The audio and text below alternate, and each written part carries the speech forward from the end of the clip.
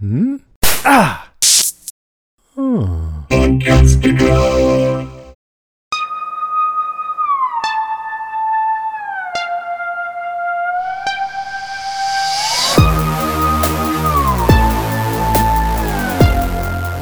Hey everybody, welcome to our podcast. I'm Penny. And I'm Kirk. And this is She-Hulk Cast, a podcast dedicated to the Disney Plus show She-Hulk, Attorney at Law. This episode, we're covering Season 1, Episode 7, The Retreat. And I just want to welcome Kirk back to the pod. Greg is off having...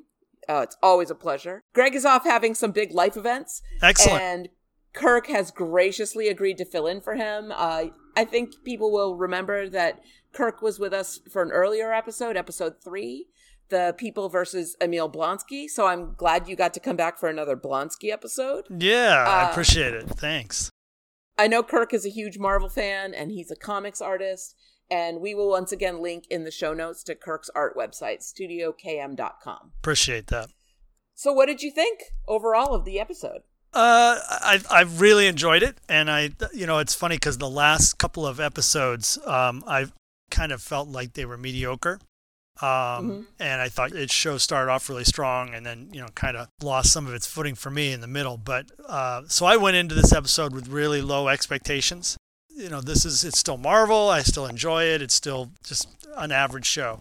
And then, of course, the minute I lower my expectations, the show comes in and gives me a great episode. So that's a good thing. I think the reason for my like of it this episode was there was some changes I felt that needed to come. First of all, I thought the pacing was much quicker.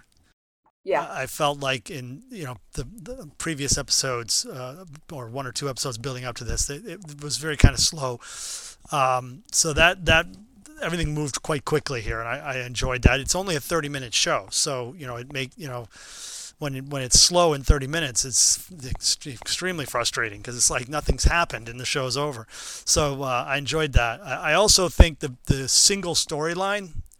Correct me if I'm wrong, but this I think is the first. Well, maybe not. Maybe the episode 1 and 2, or at least one with when she was teamed up with her Bruce. cousin, with Bruce. Yeah. But the single storyline, as opposed to multiple storylines, which is what's been going on in at least two, kind of simultaneous storylines for a lot of the previous episodes. And for me, Tatiana Maslany is fantastic, and I think she should be in every scene. In every single story, you know what I mean? I mean, it's like it's her show, and she's fantastic. And when she's not on the screen, the show's not as good. So for me, that was great to have it be a single storyline. I thought the writing was better.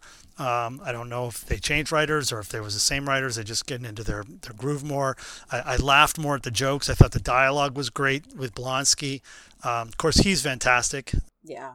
I think Tim Roth really elevates. Yeah, he's fantastic. The show, yeah. And they play off each other really, really well. So I thought the fourth wall break was really more significant in this. Yeah. And I think we're going to talk about more about that. So I don't need to jump into that. But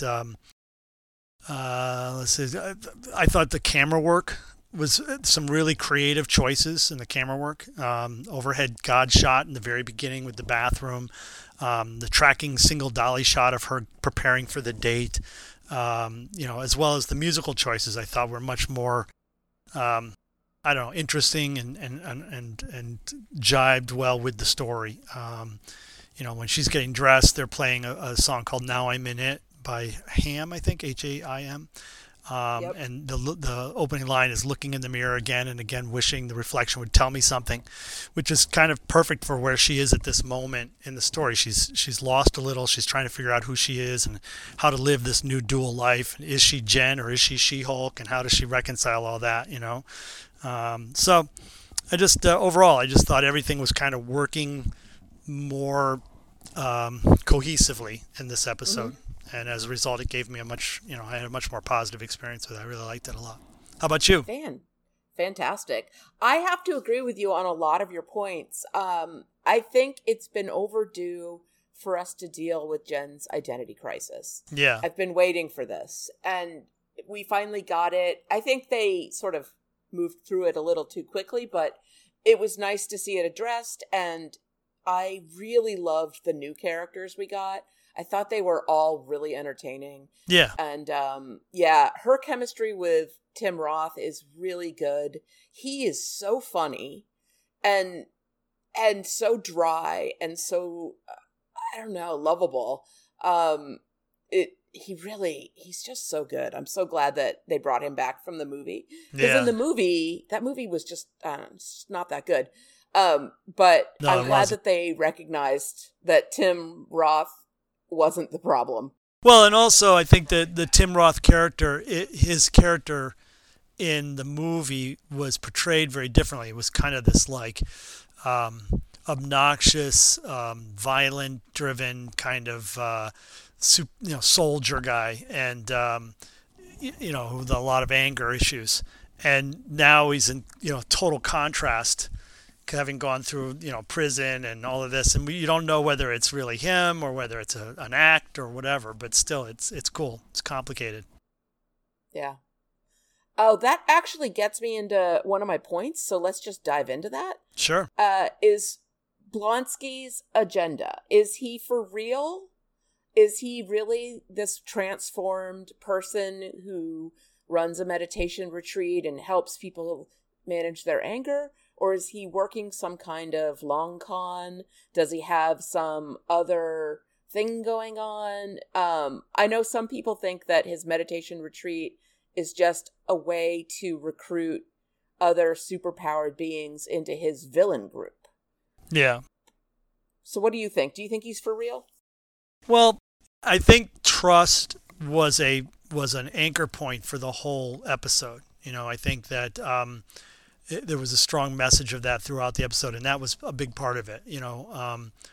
I think Jen wanted to be liked for being Jen, but hard for her to trust and let that happen was kind of the overall theme. And I think that then the whole thing with Josh and everything else, which I can get into more but in response to your direct question, I don't think we know. I think, and that's I think she's cautious around him when she first gets up there, and is keeping professional lawyer distance.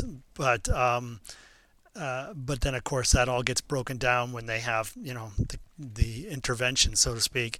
And but yeah, you don't know. I mean, it doesn't seem like, especially knowing what that character was like in the movie. Mm-hmm. And that, plus the way that they portrayed that initially with the 7 brides or whatever that are, at his hearing in the second episode or whatever, you know what I mean? So it's like, there's this manipulative, I don't think that's a word, manipulative, possible cult-like, thing going on with him that's really hard to believe is sincere. Especially knowing how what he can become as the abomination. So I don't know. I think I think they're playing with us a little bit there. I want to go into it later in one of my points. But I think there are some clues. But yeah, I think the trust is a big issue with him. What do you think? I'm inclined to believe him, and I suspect that a future plot development, whether it's in this show or later in some other movie, will be someone pulling him out of this life that he's created for himself and him sort of reluctantly going along with it. That's my suspicion, but I don't know that much about his character from the comics. I never read any comics with Abomination in them, and I know there's some movie coming called Thunderbolts, and I have like vague ideas about what that's about, and he's probably going to be in it, but I don't want to know any more than that because it will ruin some of the surprises for me. But I'm inclined to trust him. He seems kind of legit, like he's actually helping people. Yeah. I think what's, making it, which again is for me is entertaining and part of what I enjoy about a show like this, is I'm not sure. I think and I think it can be both things, because I think that certainly the case can be made that the group was very helpful for her. It was trust is a big issue for her, trying to understand who likes her for her as opposed to liking her for being She-Hulk, who's got an agenda, if they're a villain or whatever, So, and this group of guys who all seem kind of goofy and innocent and a little bit more self-aware because they've been doing all this work in this group, are able to help show her that not everybody is like that, and that she needs to look at inside a little bit and become at peace with her duality and come to terms with that and love herself and all this kind of stuff. And I think that was all true positive development in the character in this episode. Transformative, in fact. But that doesn't necessarily mean that their ultimate agenda, that group, was positive. That they weren't also trying to accomplish something else, or that they, in their effort to do something evil, that they actually did something positive as well. I don't know. Because I think you can't, you got to look at, which is, again, good writing, if you ask me, you know what I mean? Because you're watching this play out on one level, and so you're like, wow, these guys are okay. They're really, they're helping her, and she's getting a real good positive experience out of this, et cetera, et cetera. But then you also, it's hard to not see, he had to have messed with that ankle monitor, which got her up there. You know what I mean? Then the fact that he introduces her to the bull guy and the swordsman guy, and as soon as they're introduced, they destroy her car, making it impossible for her to leave. Oh, I didn't think about that as possibly intentional. Yeah, and then they get her into this group, and they're kind of playing on her identity issues and her trust issues and all of this kind of stuff. And there's all these references to blood, especially the vampire guy. You know what I mean? And so, and of course, we end up finding out that obviously Josh's whole mission was to get her blood. So that kind of ties them to him from a writing point of view. And then the ultimate outcome of what they accomplish is this positive, great thing where she, stands up for herself and she dumps this guy and gets rid of his contact information in her phone. But then we find out that he actually did take the blood from her and was a bad guy. And yet now she doesn't have, he's out of her phone. It's almost as if it was kind of like they're part of the mission. He gets the blood. They got to get his past out of her phone and out of her history so that she moves on. You know what I mean? And doesn't try to pursue him any further. Because I think there's the possibility that Josh and this group are connected. There was one guy of the and the crowbar guy from the wrecking crew. I mean, it's a very weird coincidence that he would be there and be part of that. And he was directly trying to get her blood. So he knew that people are trying to get her blood. And then there was one guy on that wrecking crew that wore a mask. And we never saw who he was. So one possible theory is that that's Josh. And so then they couldn't get it this way, so they came at it from a different direction. And they all kind of had a part to play in this. So I think there's a good possibility she was getting played there. But that doesn't also undermine the fact that she had some real good personal growth out of this experience. Yeah. It just makes it weird. I love that you're so suspicious and I wasn't, because it just makes for better podcasting when there's differences of interpretation. Right. So you alluded to it, and I skipped over the part where we talk about breaking the fourth wall.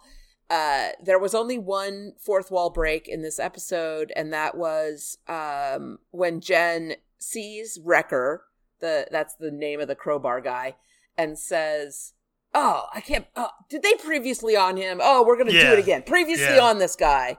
And like you said, it's a little bit of a different fourth wall break because not only is she acknowledging the audience, but she's acknowledging the sort of framework of the television show in an even more than just saying it's a show. It's like, and then there's going to be a previously on, and there's going to be, like, it's as if she was mentioning editing or the light equipment or something. It's just another level of breaking the fourth wall. Yeah, I would even ratchet that up more and say that it's a significantly larger, I don't know if the power is the word I want, but she's actually stopping the flow of the story and backing it up and introducing other things and then going back to it and changing the flow, in other words, of the story, as opposed to just turning and talking to the audience. She's actually interrupting the flow of the story, putting a pause, and then, demanding that, a certain other thing take place, which is this, previously on, and then goes back. So it's a level of control of the story in the fourth wall that we haven't seen prior to this. And I thought that was cool, and it was a different way to approach it instead of always just the comedic look at the camera for a second joke.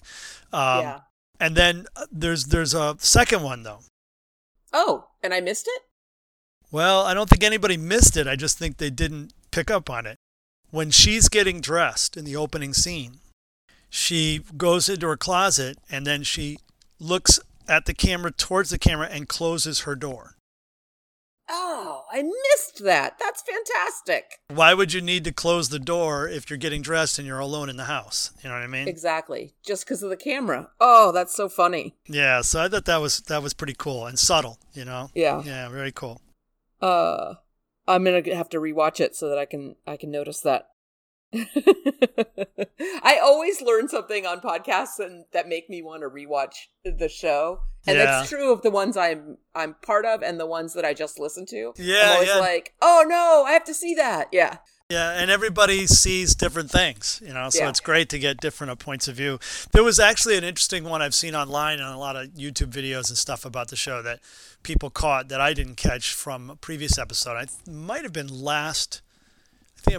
last week's episode when her assistant is working with the other lawyer and they're going through that intelligentsia website which has all the the male hate and all that stuff, and they're sitting at her desk and she turns and looks at the camera when the lawyer says something and she kind of rolls her eye, and it's a definite like fourth wall break, but very subtle.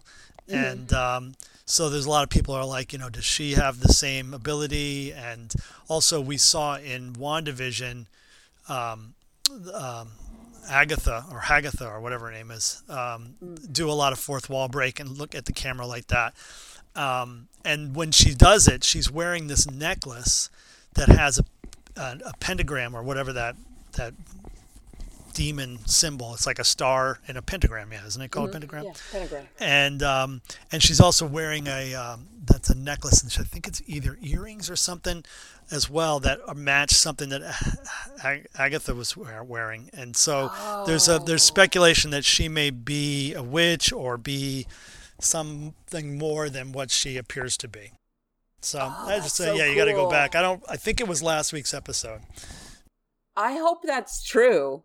That's so fun if she turns out to be a witch. And it also means that she might show up in the House of Harkness show when that comes out. Or Covenant of Chaos, it's going to be called. Yeah. Yeah. That's sometime, they said winter 2023. And I don't know if that means like January, February winter or December winter. I think that would mean December. Yeah. I don't want to wait that long, but okay. Yeah. Who does? I want all of it now. Yeah.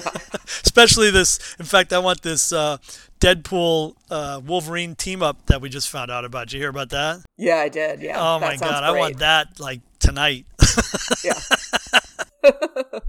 So. We're so lucky. We're such lucky nerds. Well, it's a fantastic time, and And I cringe when I see people get so critical, and so unhappy with like the phase 4 that we're in now, and sometimes a particular Disney Plus show would not be to their liking or whatever, and it's like then they start the MCU is over and the MCU's just not what it used to be, and it's just as it gets, it's silly. Yeah, and as it gets larger, of course, you're going to not appeal to everybody. That's fine. That's you go to the comic book store, there's a million comics every month, and you don't buy all of them because they don't all appeal to you. So yeah, it used to be if you were a fan of genre TV, there was like maybe 2 shows at a time. Yeah, and you waited and you forgave them for horrible stuff because at least it was the universe you were interested in. Right. And now there's just so much.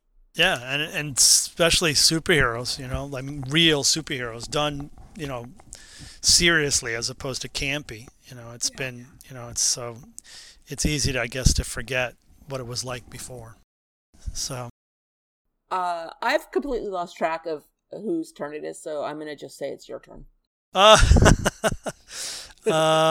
So anyway, I thought that, again, I'll just talk a little bit about the trust thing briefly, and then I want to go into blood. So I think she starts off, wanting to be liked for being Jen, but just has a hard time trusting people and trying to figure out what this relationship with the She-Hulk is for herself. And just trust in general, I think, is hard for her. And then, I thought that was kind of implied as well when she starts to date Josh. I mean, she met those guys in the dating app and was like, as soon as she got, hit it off with one, boom, they were sleeping together. Yeah. But with this Josh guy who seemed really nice and really sincere, who obviously more potentially, threatening to trust, because you really could get hurt. So she takes her time, and so they make a point of showing us that they go on at least 3 dates before she invites him in. You know what I mean? Yeah. Also, that was She-Hulk on that other date, and I think in her true. She-Hulk form, she's more impulsive and emotional. Yeah, no, I think that's a good more point. More horny. Yeah, exactly. But then, of course, when he betrays her and ghosts her, just to confuse her, and just adds fire to this identity struggle and the whole trust issues, and then especially, when we see, what it is, in fact, the treachery that he actually did, but I think it's also, this is kind of coming back to what Bruce was trying to tell her about. You're a superhero now.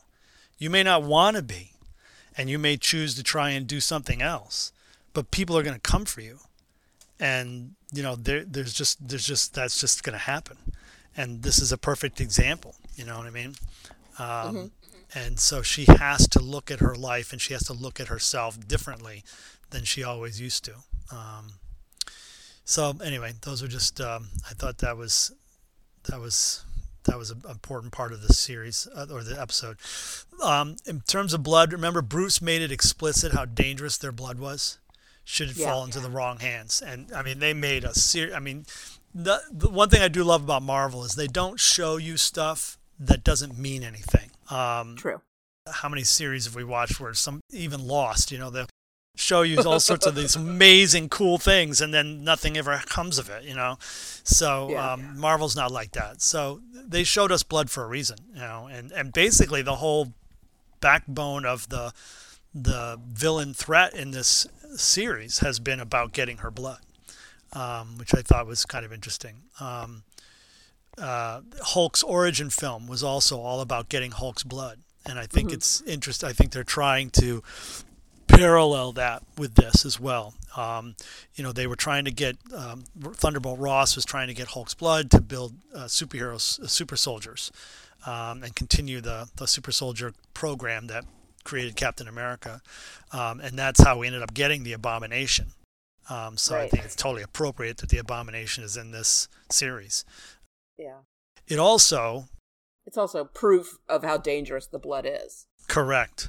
And it's also the original Hulk movie was the origin of a character called the Leader, who is a Hulk villain that they announced at D23 that he's going to be one of the main villains in Captain America 4. When we saw him get exposed to the blood and start to in a gash in his head, and its head starts to expand, and that the leader is this green guy with this really large head, which is filled with an extra large brain, and he's like super intelligence. And he actually creates in the comics, he creates a group called the Intelligentsia, which is the name of that website. Yeah. And the Intelligentsia is this group of kind of brain-centered villains, for lack of a better word, that end up creating the Red Hulk, which is another character that's in the comics that we haven't been introduced to yet in the Marvel Universe.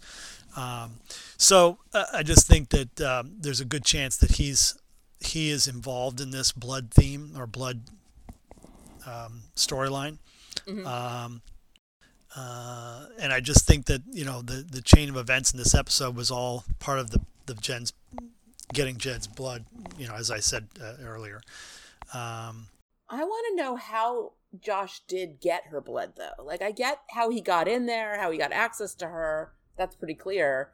But I still have questions about when Jen is threatened with any kind of, same thing when Titania threw her across the pavement and she didn't immediately turn into She-Hulk.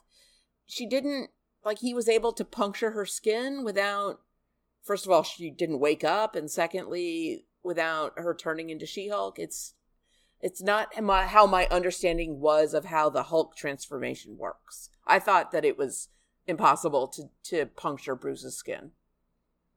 It's not impossible to puncture Bruce's skin. It's impossible to puncture the Hulk's skin.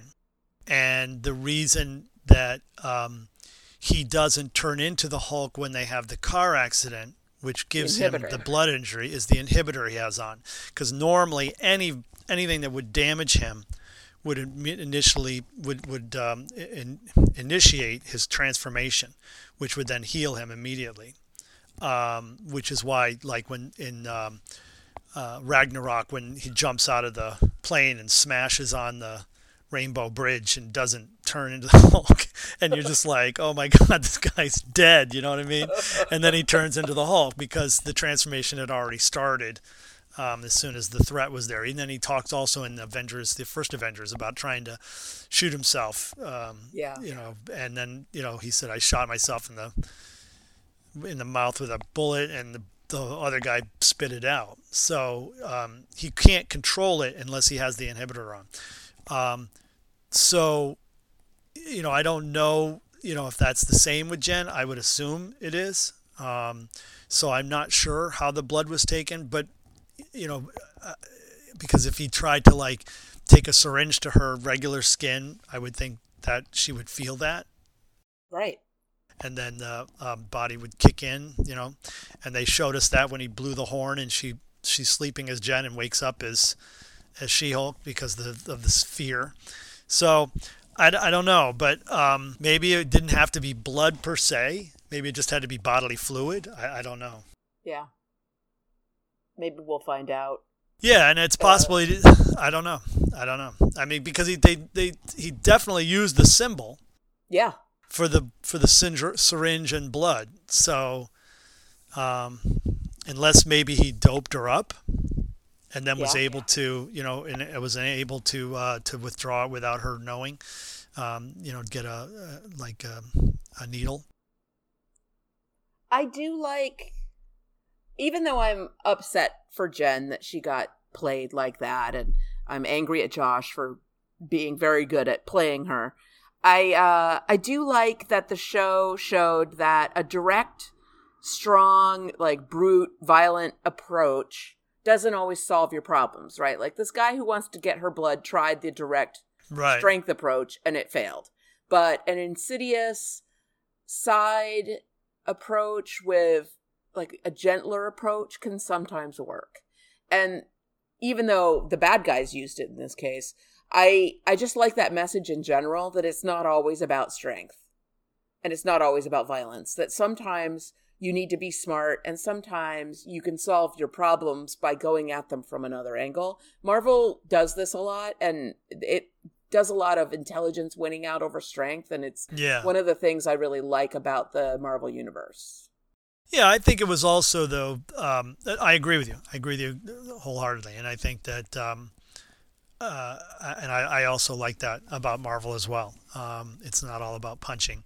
But I also think it fit into the subtext of the series, which is, about women's vulnerability due to male hostility, and also about male gaslighting.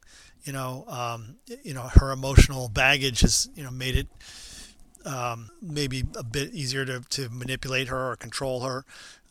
If we think that Blonsky's group was involved, they were definitely playing on that, and essentially gaslighting her, just like this guy did. And then just, it's not even bad enough that he did that. Then he takes the pic of her in bed, which probably will be used on the hate website, I'm assuming, to shame her. And it just, again, it kind of being consistent about the message about what women have to deal with. It's not just that they have to deal with, a relationship which everyone has to deal with. Everyone has to deal with, trusting people and the emotions involved in getting involved with somebody. But then you got to add on to that, for women, this additional concern and fear or trust issue, which is around, this blowing back on you. This is a sad reality in our world, which is we live with revenge porn, which is a big thing now. You know what I mean? Where people don't get what they want, or the relationship breaks up, and then they use stuff like that against the women in their relationships. So, and it works, which is so frustrating that some dude taking an unconsented to naked picture of a woman and then posting it online, and she ends up losing her job. Right. It's not enough that women have to worry about being, ghosted or emotionally exploited. They also have to worry about being destroyed in the world through online character assassination, physical exploitation. I mean, it's like this. It's not just you're crushing my heart. You're now ruining my career or destroying my life. You know what I mean? Exactly. And it's just a whole nother level of fear and anxiety that comes with being a woman, I think, in our society, which is just really sad. And I think they're commenting on that, but I don't think they're trying to be too heavy-handed about it. But I'm glad that they went as dark as they did. I mean, that was pretty dark, what he did. Yeah.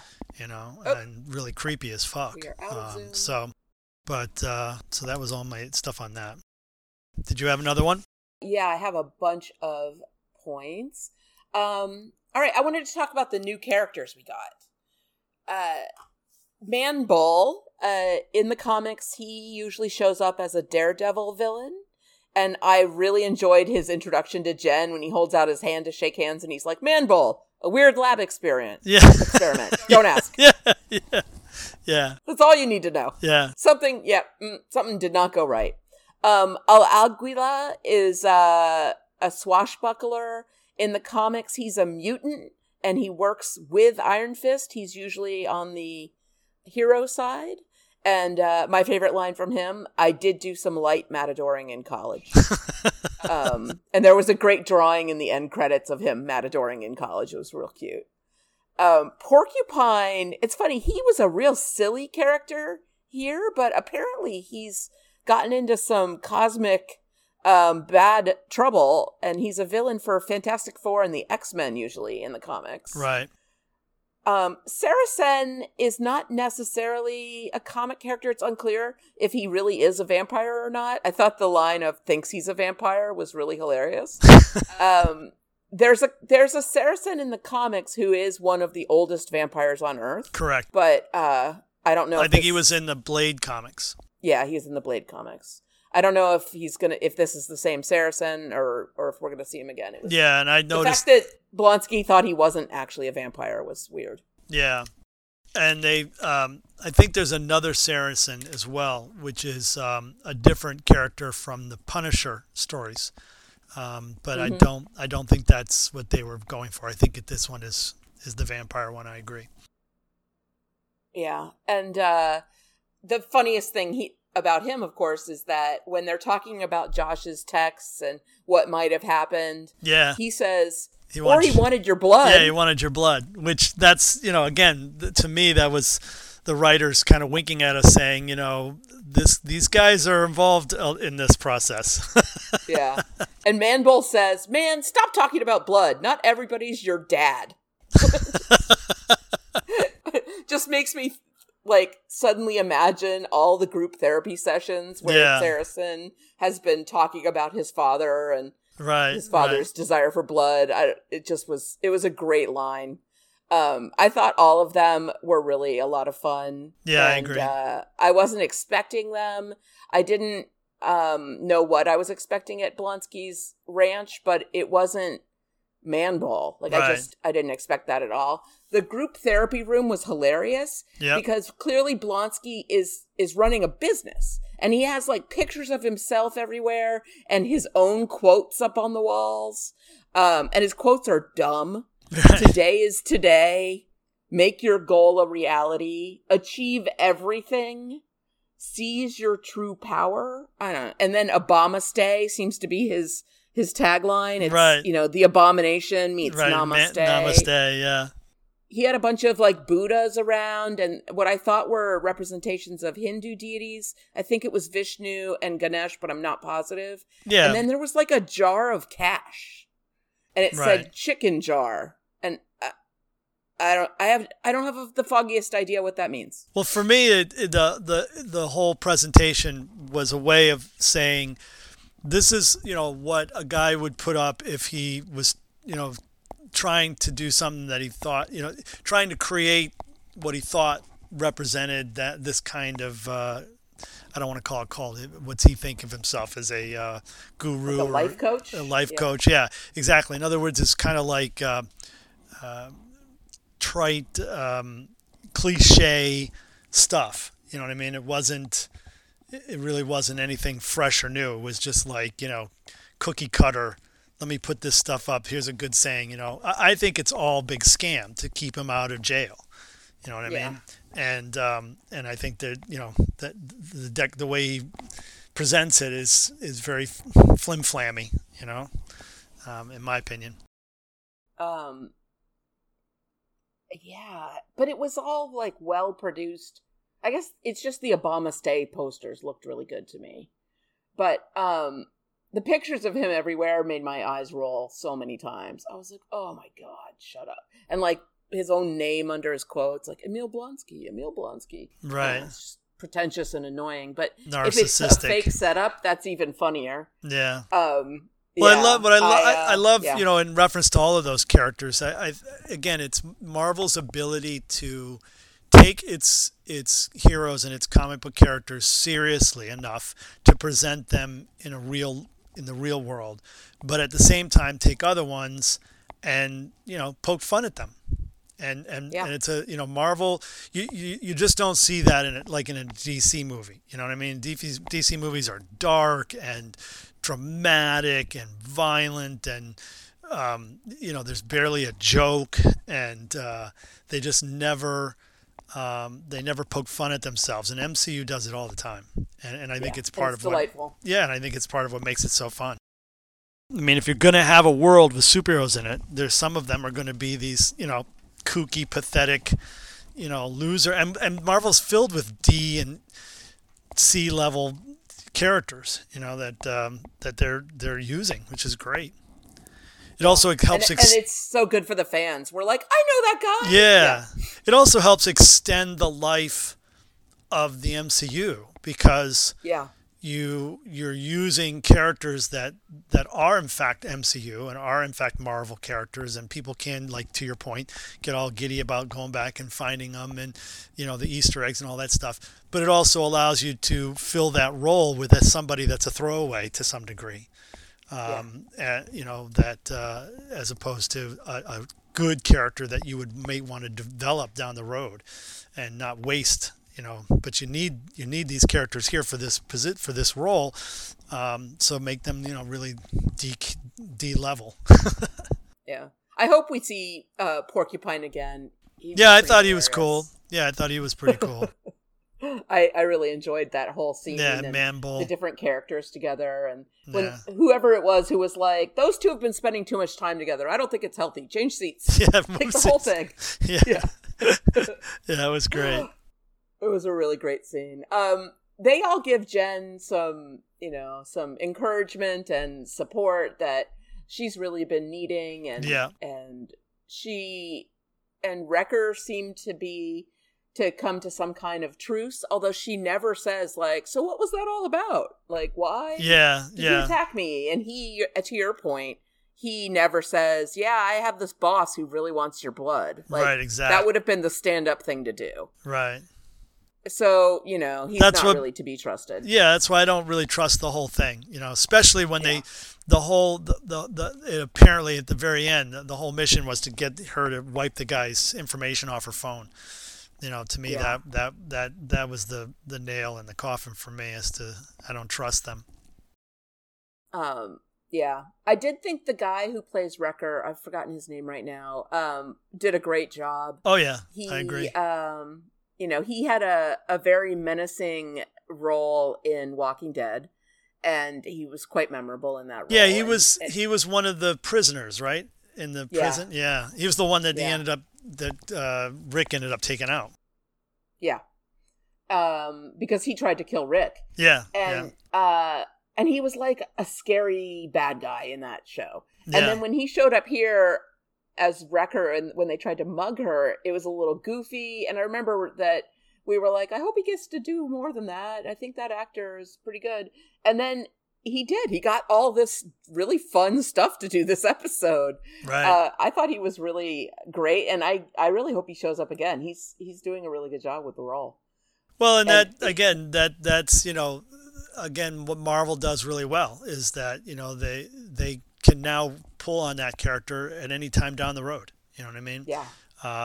And whether it be in the movies or in a series, and they can have him, be either way, comical or horrible, which is cool. Did you notice that the tow truck was called Slot Towing? I didn't notice it, but somebody messaged me about about that it's after Dan Slott, who's a Marvel well, the comics driver writer. and the driver's name tag says Dan. Yeah. So it's Dan Slott Towing. He's a Marvel comic book writer that did a run on the She-Hulk books. He's mostly known for Spider-Man books, but he did do a run on Hulk books, or on She-Hulk books. Yeah, I think Silver Surfer as well. I only have a couple more notes. Do you have any other major points to talk about? Yeah, some other Easter eggs that I thought was worth mentioning.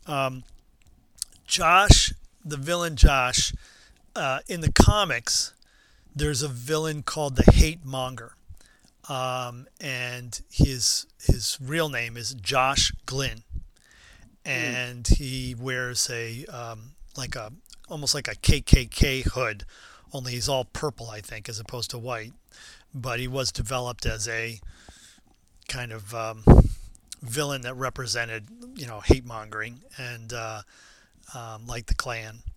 I think there could be, that could be just an Easter egg for him. And like I said, there was a character in the Wrecking Crew episode where they had a mask on that had big eye holes the way that this character's does, and we did not see who that was, and it could have been that guy Josh. So I think they're just kind of doing a tip of the hat to that character or that villain in the comics.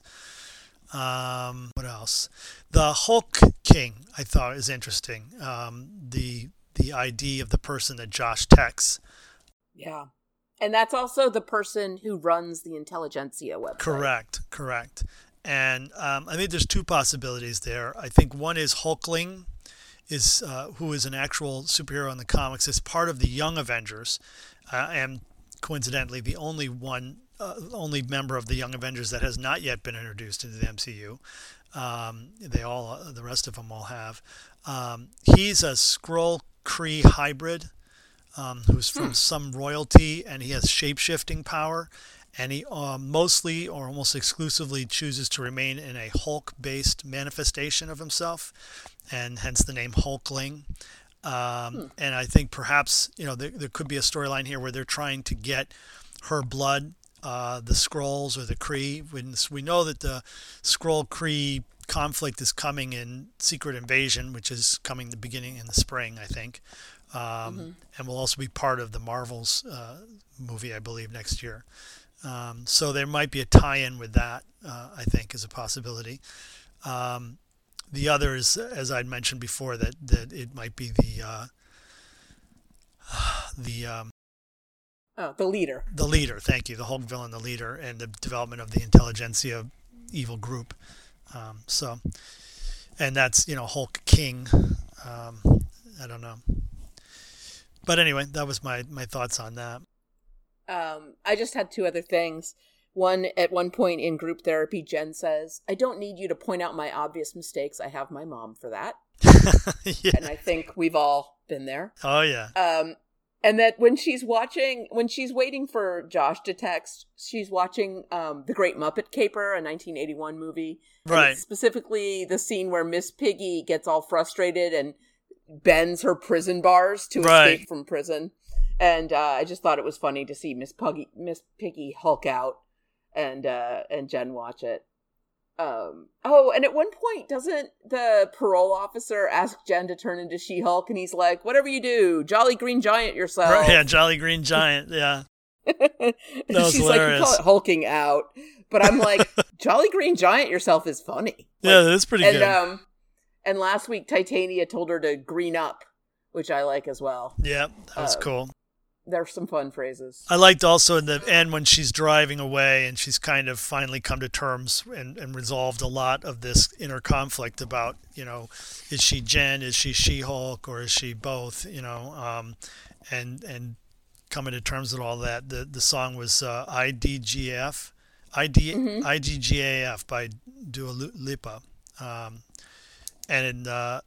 It's some of the lyrics is, "I cut you off, I don't need your love," and it's really upbeat. I don't know, I just thought that was a nice syncing. I like when the music ties to the story. You know what I mean?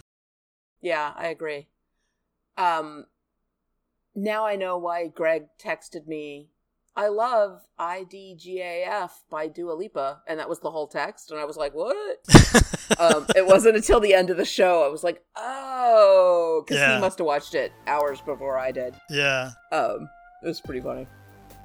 All right, everybody, we're going to take a little break, and we'll be back in a few minutes. There's more to come, so stay with us.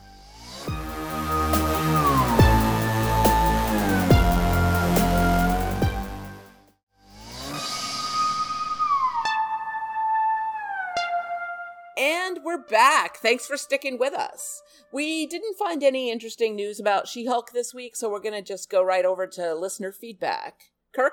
Hey, the first feedback we have is from Des Combs. And they write, "Even with all of its flaws, I'm loving this episode more every episode." I think she means, they mean this series even more every episode. "The sillier it gets, the better. People who are hating on this show obviously haven't read The Sensational She-Hulk or any of the series that followed. I'm not sure what Emil's deal is. El Iguala is traditionally a hero, so I don't think he's putting together a team of villains. Is he really trying to help people? I don't remember if you mentioned it last episode, but did anyone catch Nikki breaking the fourth wall last episode?" Yeah, that's what I was talking about. Yeah, you caught it. And Greg caught it as well, but I didn't see it, so I got to go back and look. Bob Oakes also wrote in and says, "This may be my favorite episode so far. Yeah. I loved the montage with Josh and Jen that showed how they got from meeting at the wedding to the bedroom. During the montage, I worried that this guy was trying to get close to Jen for devious reasons, but I forgot all about that when she was obsessing over not getting a text back, as I got caught up feeling bad for Jen. Aww. I loved everything with Emil and the retreat. I thought it was brilliant, and it felt like Jen had a real true breakthrough accepting herself as both Jen and She-Hulk. It felt genuine, and it feels like it was the first step owning who she is. I loved it." Yeah, me too. And, yeah, I loved it too. "And I really enjoyed the sideshow troupe. They were hilarious and fun, and I loved all of it. And the breaking the fourth wall in this one, to call up the previously clip, was nothing short of awesome. Finally, when are we getting Daredevil? The tease was 2 episodes ago. We are running out of episodes here. Yeah. I think we'll get him. I think we'll get him next episode, and perhaps the last episode. If I had to guess, we'll get Matt Murdock next week, and then in the final episode, we'll get Daredevil. Maybe he'll team up with her on this intelligentsia thing. Maybe they have overlapping case or something. I don't know. You want to read the next one? Nathan Eshelman writes, I'm glad Jen was able to have a day for self-care and realize she's amazing just as she is, even without her Hulk powers. As the audience, we knew that, so it's great that she can acknowledge it too. I have a lawyerish question for Penny. Is it a conflict of interest for Jen to spend a relaxing therapeutic day under her client's care? Interesting. Even though she didn't go there for that reason. I guess my question is, what level of attachment are they allowed to have?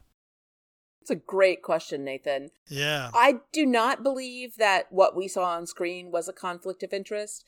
Blonsky is offering these services of life coaching as his business and his new life. And as his lawyer, she has every reason to go and just see what he's up to. But also, just partaking of a client's services is not a conflict of interest. If she were to say, go in on the business with him and have profit on the line, that would be a conflict of interest.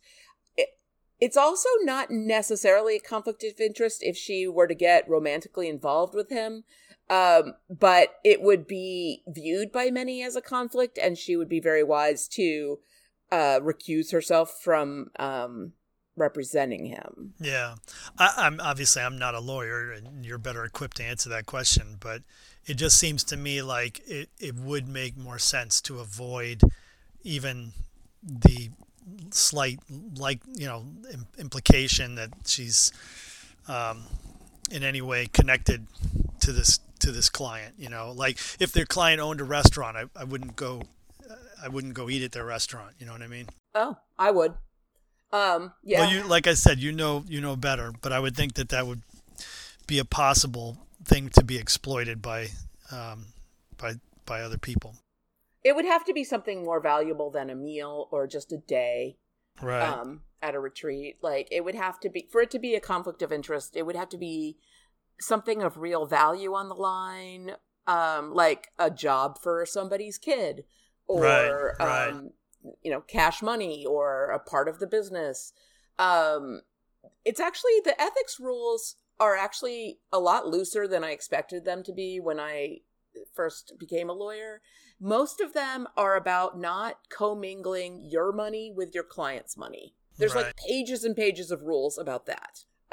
But about like conflicts of interest, it's like, try to avoid them. Like it's just really loosey-goosey. Judges have a lot more strict rules about things like that.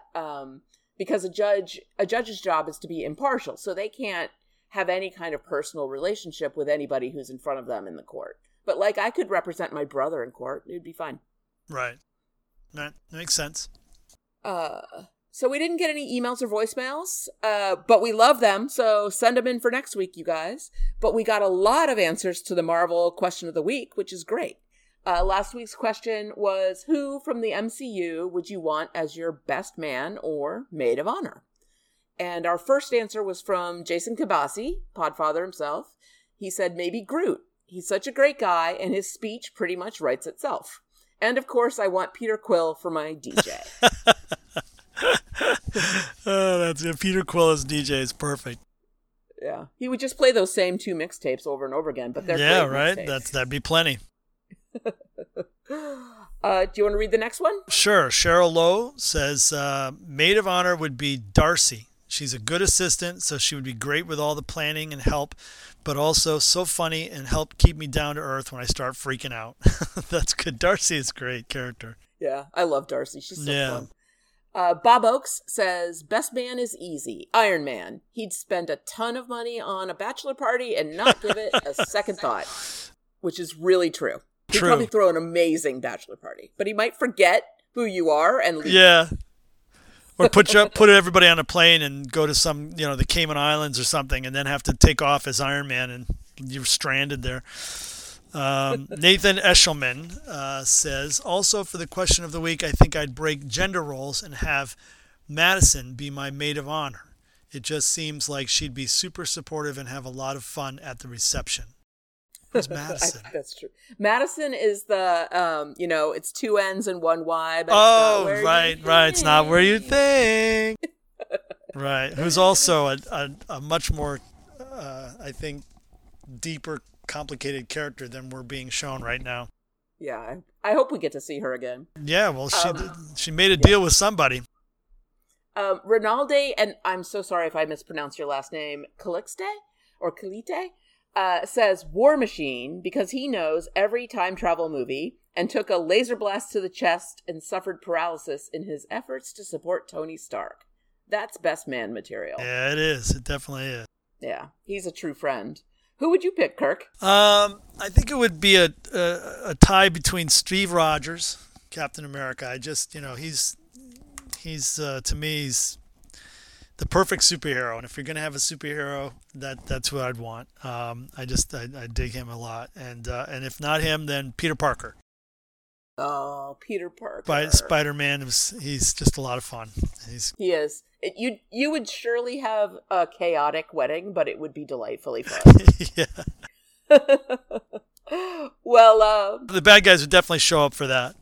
I also have a split choice, and one of the people I was thinking about was Bruno from Ms. Marvel, because I saw that wedding they put on that show, and it was amazing, and yeah. I want to have a wedding like that.